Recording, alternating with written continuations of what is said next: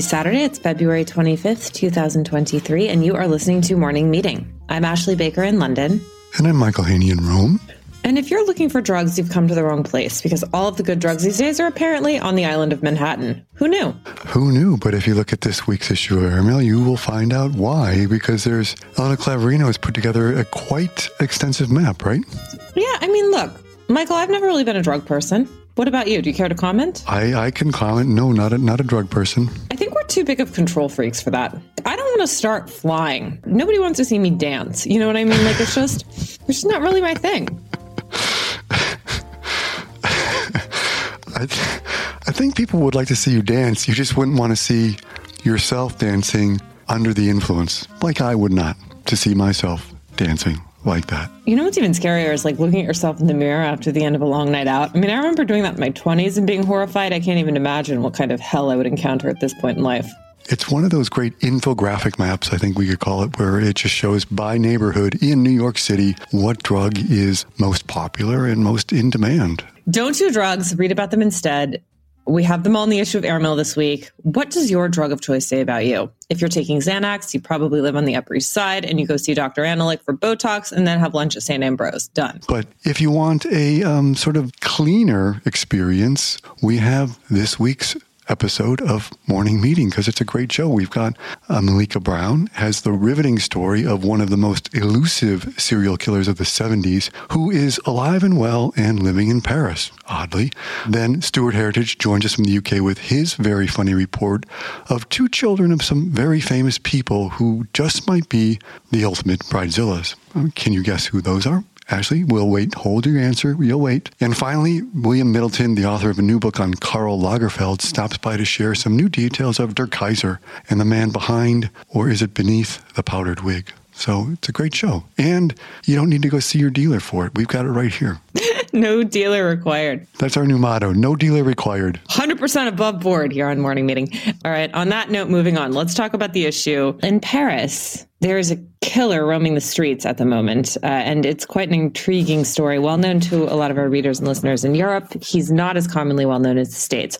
We've got Malika Brown here to tell us all about the Serpent, real name, Charles Sobrage, and why he is loose again. Welcome, Malika. Thank you.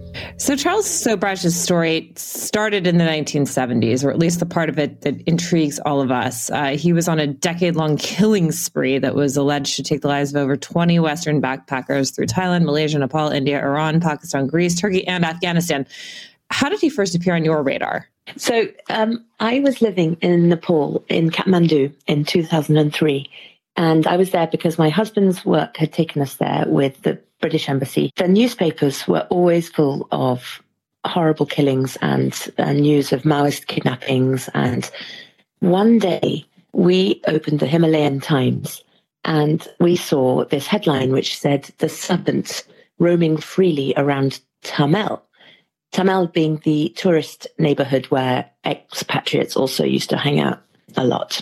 So that made a real change, and we were intrigued. Who was the Serpent? The story was an old one that had been dredged up by a young Nepalese journalist who had recognized him from stories from the 70s. And apparently he had spotted him in the casino of the Yak and Yeti Hotel playing baccarat. He was then arrested, and thus began 20 years in jail for Charles Sobrage.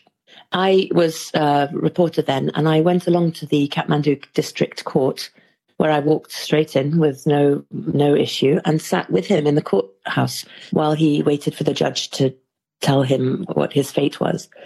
And I speak French, so I spoke French to him, and that sort of broke the ice. But he's very, very seductive and charismatic. So, in fact, I didn't find him difficult to talk to at all. And so we sat there chatting away in French while everything else carried on in Nepalese around him, and he had no idea what was going on. But he was very confident that he was going to get off. And how did he end up earning his nickname, the Serpent? As with everything around this man, nothing is really certain. Most people say that it's because he's managed to slither out of every jail that he's been imprisoned in. And most famously, he escaped from Tihar jail, a maximum security jail in Delhi in 97, I think it was. But actually, it's because I think he's such a shapeshifter. he just sort of relies on half-truths that he puts about himself. He slithers between facts and fiction. He makes up things. He just loves to keep everybody wondering. And there's nothing he loves more than people discussing him. So he's always very happy to meet journalists and, and interrupts and tells people, oh, yeah, no, it's not 20 people I'm accused of killing. It's 37. And I mean, he just shapeshifts, really. So I think The Serpent is really because of that. Well, I was wondering if it was because he managed to slither out of his imprisonment more than once, it seems, right? That's right, including out of Tihar jail in India. Can you tell us a bit about his talent for that as well? That story is allegedly that he drugged his prison guards that day when he had a birthday party for himself, and either drugged his own birthday cake or gave them candy that put them all to sleep, and he walked out. But it was a tactical escape because he knew there was extradition order for him to go to Thailand and be tried there, where they might have executed him. So he went to Goa on the coast, another hippie hangout, and contrived to have himself rearrested in Goa 2 days later to go back to the Indian jail and sit out the statute of limitations. And in fact, the very popular restaurant where he was rearrested in Goa has a white, rather strange statue of him sitting handcuffed, drinking a beer on the balcony. And Sobraj loves this statue. He's very proud of it. So yeah, he likes to escape, but this one was a really tactical one. That's also, by the way, why he's a massive folk hero in India, because they can't believe he escaped from this huge jail. To back up for a moment, so when you mentioned the hippie trail, and again, it's the 70s, Europeans, Americans are backpacking through that part of the world, and he sort of basically sweet talks his way into their life and is alleged to have killed many of these people. Was there a motive? Was it just a guy who wanted to terrorize young backpackers from the West, or did he ever reveal what was behind this? Some people think that he just hated the counterculture. These kind of rich kids, middle-class rich kids who went on the hippie trail to Kathmandu. And in fact, there was a very, very famous book written about him by Richard Neville, who was an Australian journalist who really was the journalist of the counterculture, who had a magazine called Oz. And his theory was that Charles Sobraj, who had a terrible and traumatic upbringing that started in Vietnam, in war-torn Vietnam, and was kind of shunted between parents who didn't really want him, it was kind of exercising his revenge on that. Another theory is that he used to steal passports a lot. He slithers between aliases a lot. And the passport thing was all because he had never been able to have a French passport, despite being a French citizen. And he'd never been from anywhere. He'd always been other. That's an interesting theory. But the theories never stop around Sobraj. And he is back in the news because he's now in Paris and he's telling his truth, and he's very proud of the Netflix series, even though he says it's all nonsense. And he wants to sue Netflix and he wants to sue Nepal, which is an interesting idea. And he is telling his truth, which does sound kind of familiar, doesn't it? Yeah, I mean, so he's as you note in your story, he's 78 years old, alive and well and living in Paris. Yeah, my friend's sister spotted him in a Vietnamese restaurant on Christmas Day because he was released on Christmas Eve.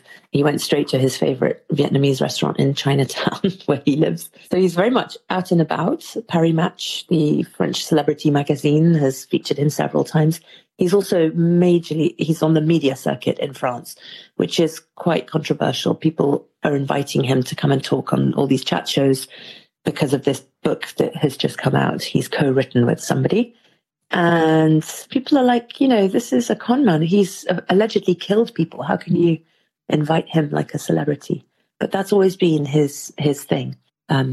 Being talked about. He's also incredibly savvy with the media. There's been a Netflix series about his life recently. There have been several books published about him. What's coming down the pipeline? So there's this book, this autobiography, Moi le Serpent, Me the Serpent. And then that's going to be followed up by the same filmmaker who wrote it with him by a documentary next month in March, released on Canal Plus and then in English on some, I don't know which channel. So, but there've been no fewer than 10 books, I think, about him, including by the heart surgeon who operated on him in Nepal in 2017. He is a product of the media, but he manipulates the media like he manipulates everyone and every single sort of situation. No one can get enough of him. He is really fascinating and enigmatic. When you spoke with him, I just picture Clarice here in Silence of the Lambs. Does he have that kind of seductive quality where you're just sort of pulled in, and even though you know someone could be a total psychopath? Absolutely. He's very charming. And I then was pregnant when he had another court appearance. And I went back 3 months later and felt very, very uncomfortable, and then stopped going because actually I felt sort of vulnerable in a strange sort of way. But he is charming, and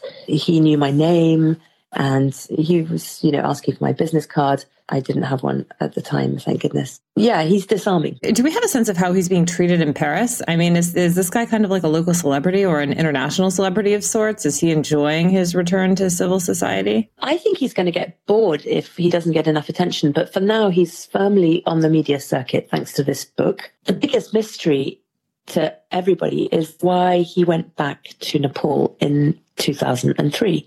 And at the time, and until very recently, it was reported that he was looking to set up a pashmina industry. Do you remember those cashmere scarves? Or a mineral water company.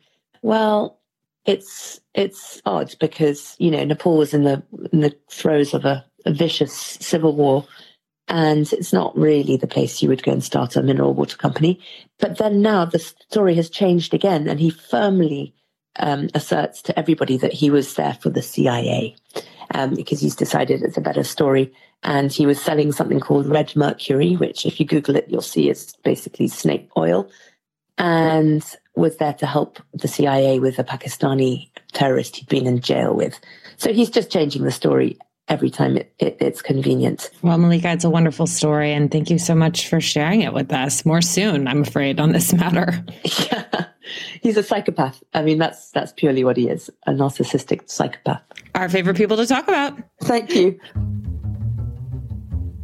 All right, Michael, I'm into it. Yeah, I know, but I just can't get this image of Clarice out of my mind and listening to Malika. It just does. But, some people get paid to do face-to-face with serial killers, and others do podcasts without doing drugs. So, there you go. Clean and sober podcasts over here on Morning Meeting.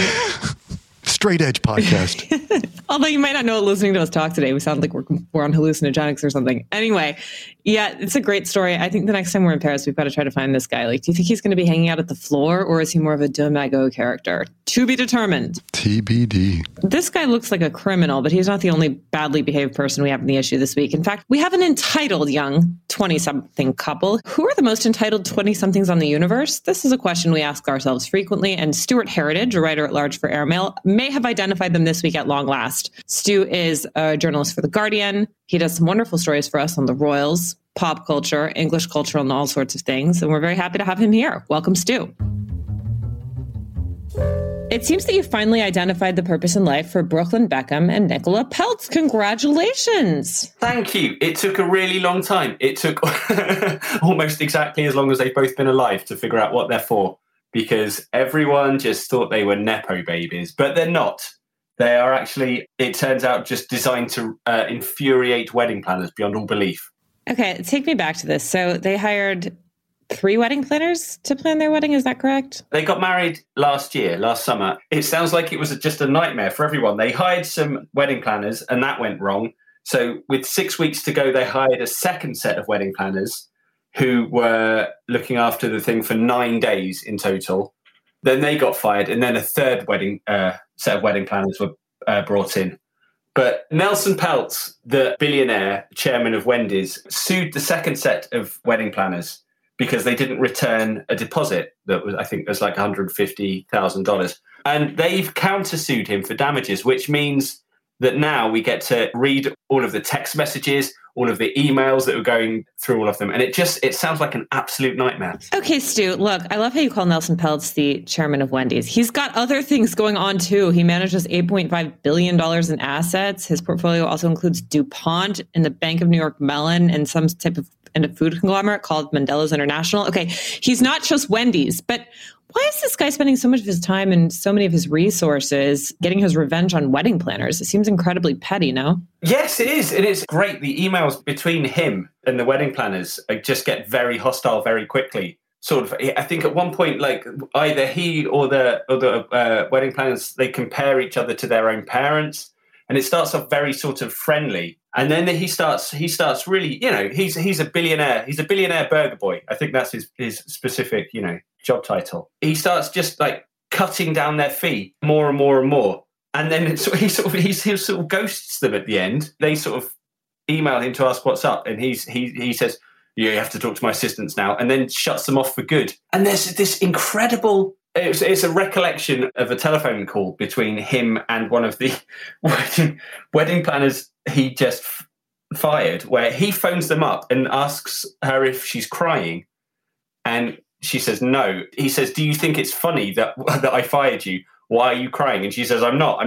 And also, you called me. What's going on? And then he puts the phone down. It's crazed. It's all available on the court website. If you've got time to read 180 pages of text messages, I recommend it. I read 2 pages of those text messages in your story, Stu, and I think I lost a few brain cells. Like, it distresses me that when there's so much happening in the world, we care about this. Why do we care?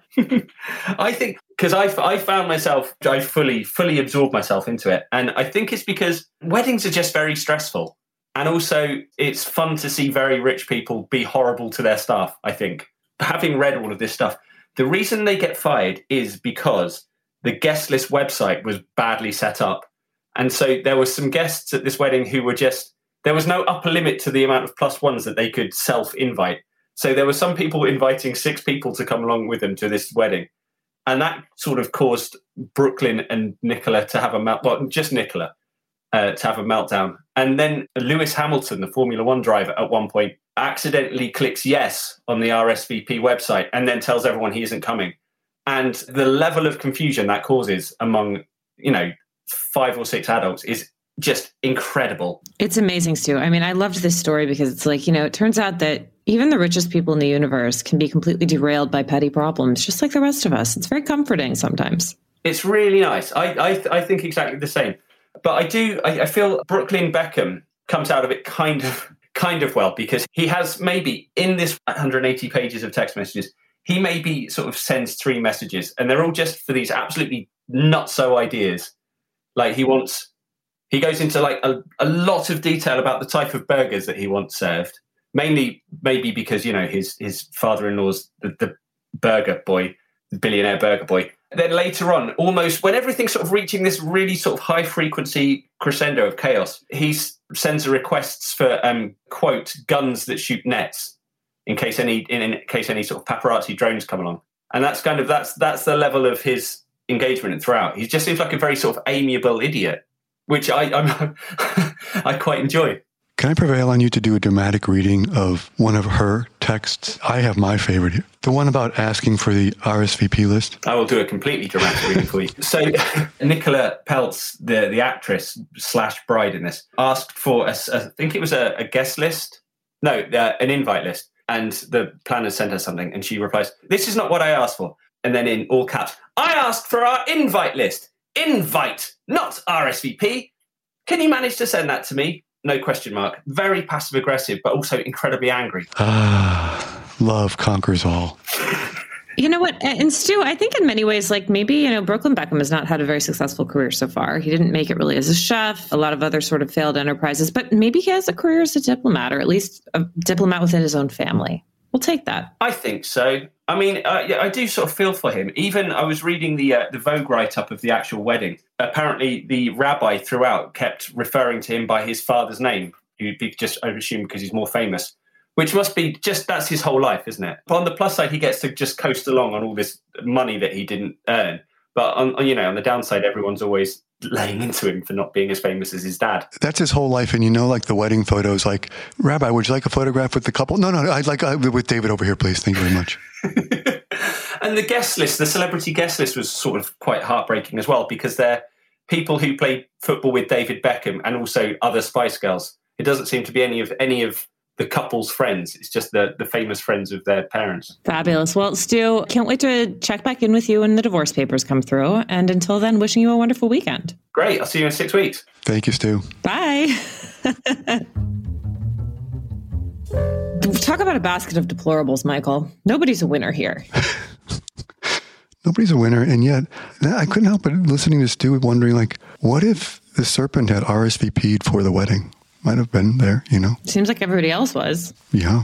All right. Well, actually, no, there was one person missing. Unfortunately, they were not able to resurrect Karl Lagerfeld from the dead to come back and attend the fantastical Peltz wedding. But luckily, we've got William Middleton, a journalist, formerly of Women's Wear Daily and Harper's Bazaar, has written an intriguing new book about Lagerfeld called Paradise Now. And he is here to explain what we were missing. And was there love in the Kaiser's life after all? To be determined. Welcome, William.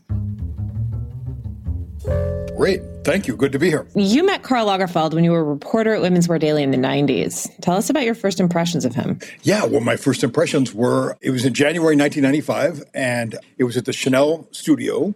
And, it was the first time we used to do these things at Women's Wear and W that were called previews. So it was the first time that any designer would show their collection to someone. And it was kind of a nervous making time because it's the first time that you show the designs for the new season. And the thing that I was struck by at Chanel is that there was so much activity. There were a dozen people in the studio. There was hair and makeup. There was the model and all of the people working there. And I was amazed at how kind of calm Karl was at the center of all of this, and he had this way of greeting you that made it seem as though everyone else sort of disappeared. He concentrated completely on the person that he was meeting, and you felt like the only thing that mattered was your conversation. And it's such a rare gift, I think. And so that was the first thing that really struck me, and that Karl was very much orchestrating this. And one of the things that season that was amazing is that it was primarily a black collection. And Karl said one of those things that, actually doesn't make any sense, but it was genius. He said, it's not black in the sense of black, it's black in the sense of chic. And I was like, that doesn't really mean anything, but that's amazing. And that went right onto the front page of Women's Wear Daily with the photo of Karl. And it also happened to be the first time that Karl had started powdering his hair white. So it was kind of an important moment in his kind of stylistic evolution. So yeah, from the first impression, I felt that this was someone who was incredibly different from the image that we had. The image, particularly at that point in the mid-90s, he was wearing, dark Yohji Yamamoto suits. He was overweight. It was the fans, the sunglasses. And, he had a public image that was pretty harsh. And from that first meeting, I just felt like this is someone who is not at all what that public image is. And the other thing that struck me about Karl from the beginning was that I felt like there were other designers who were more important in terms of fashion. But what was fascinating about Karl was his kind of complete connection with the culture of his time. He knew everything about everything that was going on in terms of cinema and music and literature and design. And I've since revised that a little now that I've done a lot of research on how Karl was perceived in pure fashion terms in the 60s, 70s, and early 80s before he even joined Chanel. But the thing that I find super fascinating about Karl and what I wanted to do with this book was to make it a cultural biography of Karl, to tell the story of his life, but really focus on his connection with the culture of his time, because it's what I think was really distinctive about him as a designer. So tell us a little bit about your new book, Paradise Now. What's the story behind the title, first of all? Is it because, now he is dead? Right. It comes from a quote from Karl. It was an interview that he gave to a cultural journalist here named Augustin Trapenard, and he was pushing him on the idea of posterity and kind of like how does he view his posterity? And Karl was like, posterity, I don't care. I just don't care. He's like, I won't be here to take advantage of it. It's today that matters. Paradise Now. And the whole phrase was in French because the interview was in French. But the last two words, Paradise Now, were in English. And I was like, you know what? That's the title for the book, because that's what Karl was. Karl was completely focused on the present. He wasn't mired in the past. He knew a lot about history. He knew a lot about the history of the House of Chanel. He knew a lot about history in general, but he was someone, particularly when it came to his own life, who was focused only on what was happening right now. And so that's the idea of the title. We've seen and read a lot about Karl in the years following his death. What does your book do differently? What does it tell us that we haven't already discovered? I think we really get to Karl the man in this book. And it's not just, a series of, quips or It's not just the public image. The way I might put it is, it's not just we get to Karl the man, but we get beyond and underneath that image, as you keep saying, which is Der Kaiser, which was this guy who was so famous. He is in the silhouette with the little ponytail. It was one of the few silhouettes in the world you would recognize instantaneously. It's like the Playboy bunny silhouette. But you have a very poignant, speaking about getting underneath the image. I wonder if you could share with our listeners this very poignant letter you discovered that Karl wrote, which I think is a testament to your reporting, and I think reveals, despite the image, there was actually, it seems to be a real sentimental side inside of him, right? Right. You mean the letter to his mother? Exactly. The way I found that is there was this auction, the series of auctions that took place at Sotheby's, and the first one was held in Monte Carlo, and there was a dinner the night before that was given by Princess Caroline, who was a good friend of Karl's. And I went down for that dinner and I asked Sotheby's if I could review some of the objects that were in the auction because they seemed to be important biographically. And there was a scrapbook from 1954 and it was mislabeled as a work by Karl. And originally I sort of assumed that it was a work by Karl, but it was only later that I realized that it was actually his mother's work because the handwriting on the cover was not Karl's. It was in German and it was his mother's handwriting. And what this scrapbook had was probably 100 pages of documents that are all around this Woolmark Prize that he won in December 1954. Everyone has known about the Woolmark Prize. Everyone has known that kind of launched Karl's career. But this has so much more detail than has ever been revealed. And one immediate piece of information that was completely new, there is this remarkable letter that he wrote on the night of the ceremony. When he got back to his hotel, he sat down and wrote an 8-page letter to his mother telling her everything about the event. And no one has ever seen this letter. Another interesting thing about this document for me is that Karl often suggested that his mother was dismissive about his position as a designer. She said something like, it's good that you're not very ambitious, that all you want to do is be a fashion designer. And fine, perhaps she did say something like that because it's true, it wasn't very prestigious to be a fashion designer at that point. But the fact that she put together this scrapbook, that she kept it with her in Hamburg and then to Baden-Baden when she retired, then when she moved to Karl's apartment in Paris after her husband died, Karl's father. Then she moved to Karl's house in Brittany, and it was with her when she died. So, this is someone who was very proud of her son, and so that's another revealing element. But there's so many elements of the way Karl tells the story of that night that are revealing, and he's 21 years old.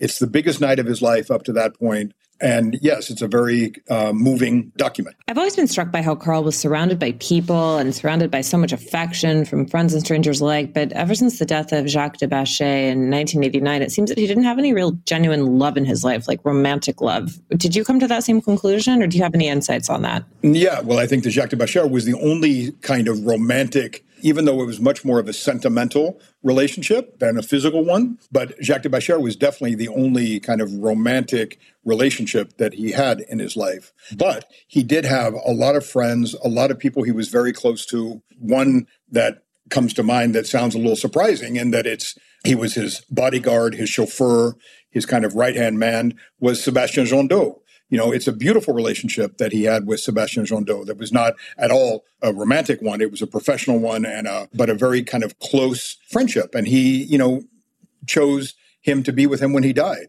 And that's quite meaningful. And then there's also the relationship with Choupette, and I, to be honest with you, I was a little dreading doing research on Choupette because it sounds kind of ridiculous, right? The pampered cat and all of that. But then once I started looking at it and talking with people, like one interesting insight was Silvia Venturini Fendi, the designer of Fendi, who knew Karl from the time she was 4 or 5 years old.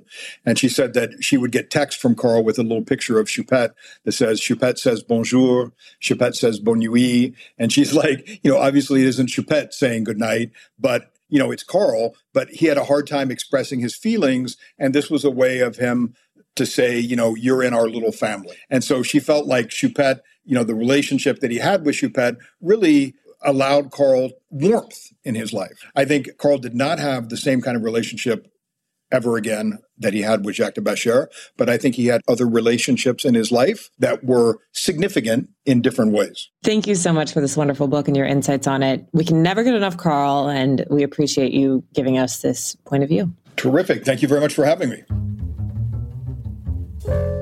I miss the black glasses. I miss the Diet Coke or the Coke Zero. I miss the fingerless gloves. Ugh, I miss all the male models he surrounded him with. Sebastian Jandot. I miss Baptiste Jabaconi. Where's Baptiste these days? Is he making those music videos on the back of a moped? God, I love him.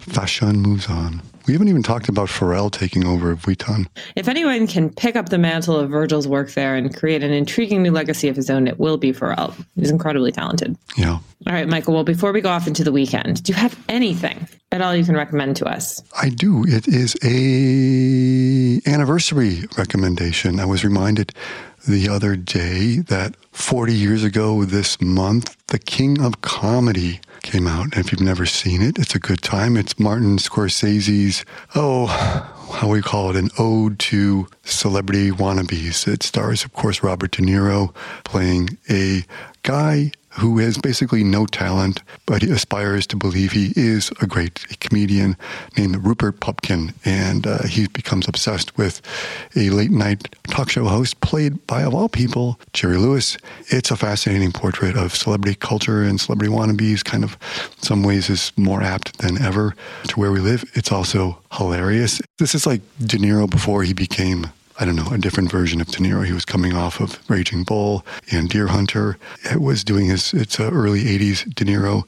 In some ways, the sociopath that he plays here is sort of not far from what he would have been with Travis Bickle. So it's The King of Comedy. You can stream it on Disney Plus if you'd like to. You ever seen it, Ashley? No, I haven't. Now you're tempting me. Now I'm tempting you. I think you should watch it and we can discuss. Into it. All right. There's a great movie that Graydon Carter, our co-editor of Airmail, recommended to me.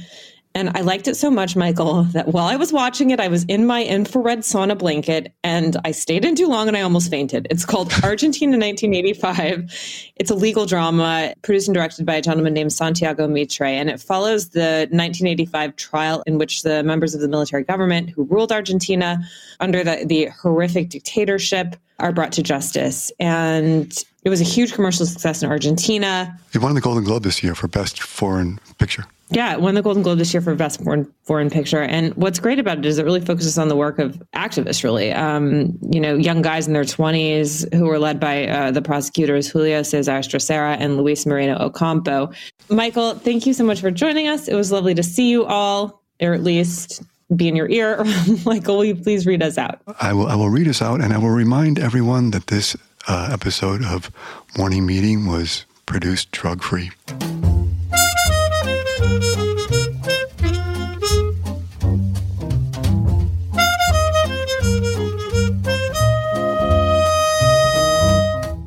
Morning Meeting is produced by Airplay Productions and edited by Jesse Cannon. Our co-editors are Graydon Carter and Alexander Stanley. Our chief operating officer is Bill Keenan, and our deputy editors are Ashley Baker, Chris Garrett, Nathan King, Julie Vitale, and Ash Carter. Our CMO is Emily Davis, and our music supervisor is Randall Poster. The theme music is The Cute Monster by the Buddy Collette Quintet. A new edition of Airmail is published every Saturday, so please subscribe and enjoy all of our stories on airmail.news, which we update every day. You can also find us on Twitter and Instagram on Airmail Weekly. But we will be back here next Saturday with another edition of Morning Meeting. So please, in the meantime, subscribe at Spotify or Apple Music or wherever you like to get your podcasts. But most of all, on behalf of Ashley and me, thank you again for joining us.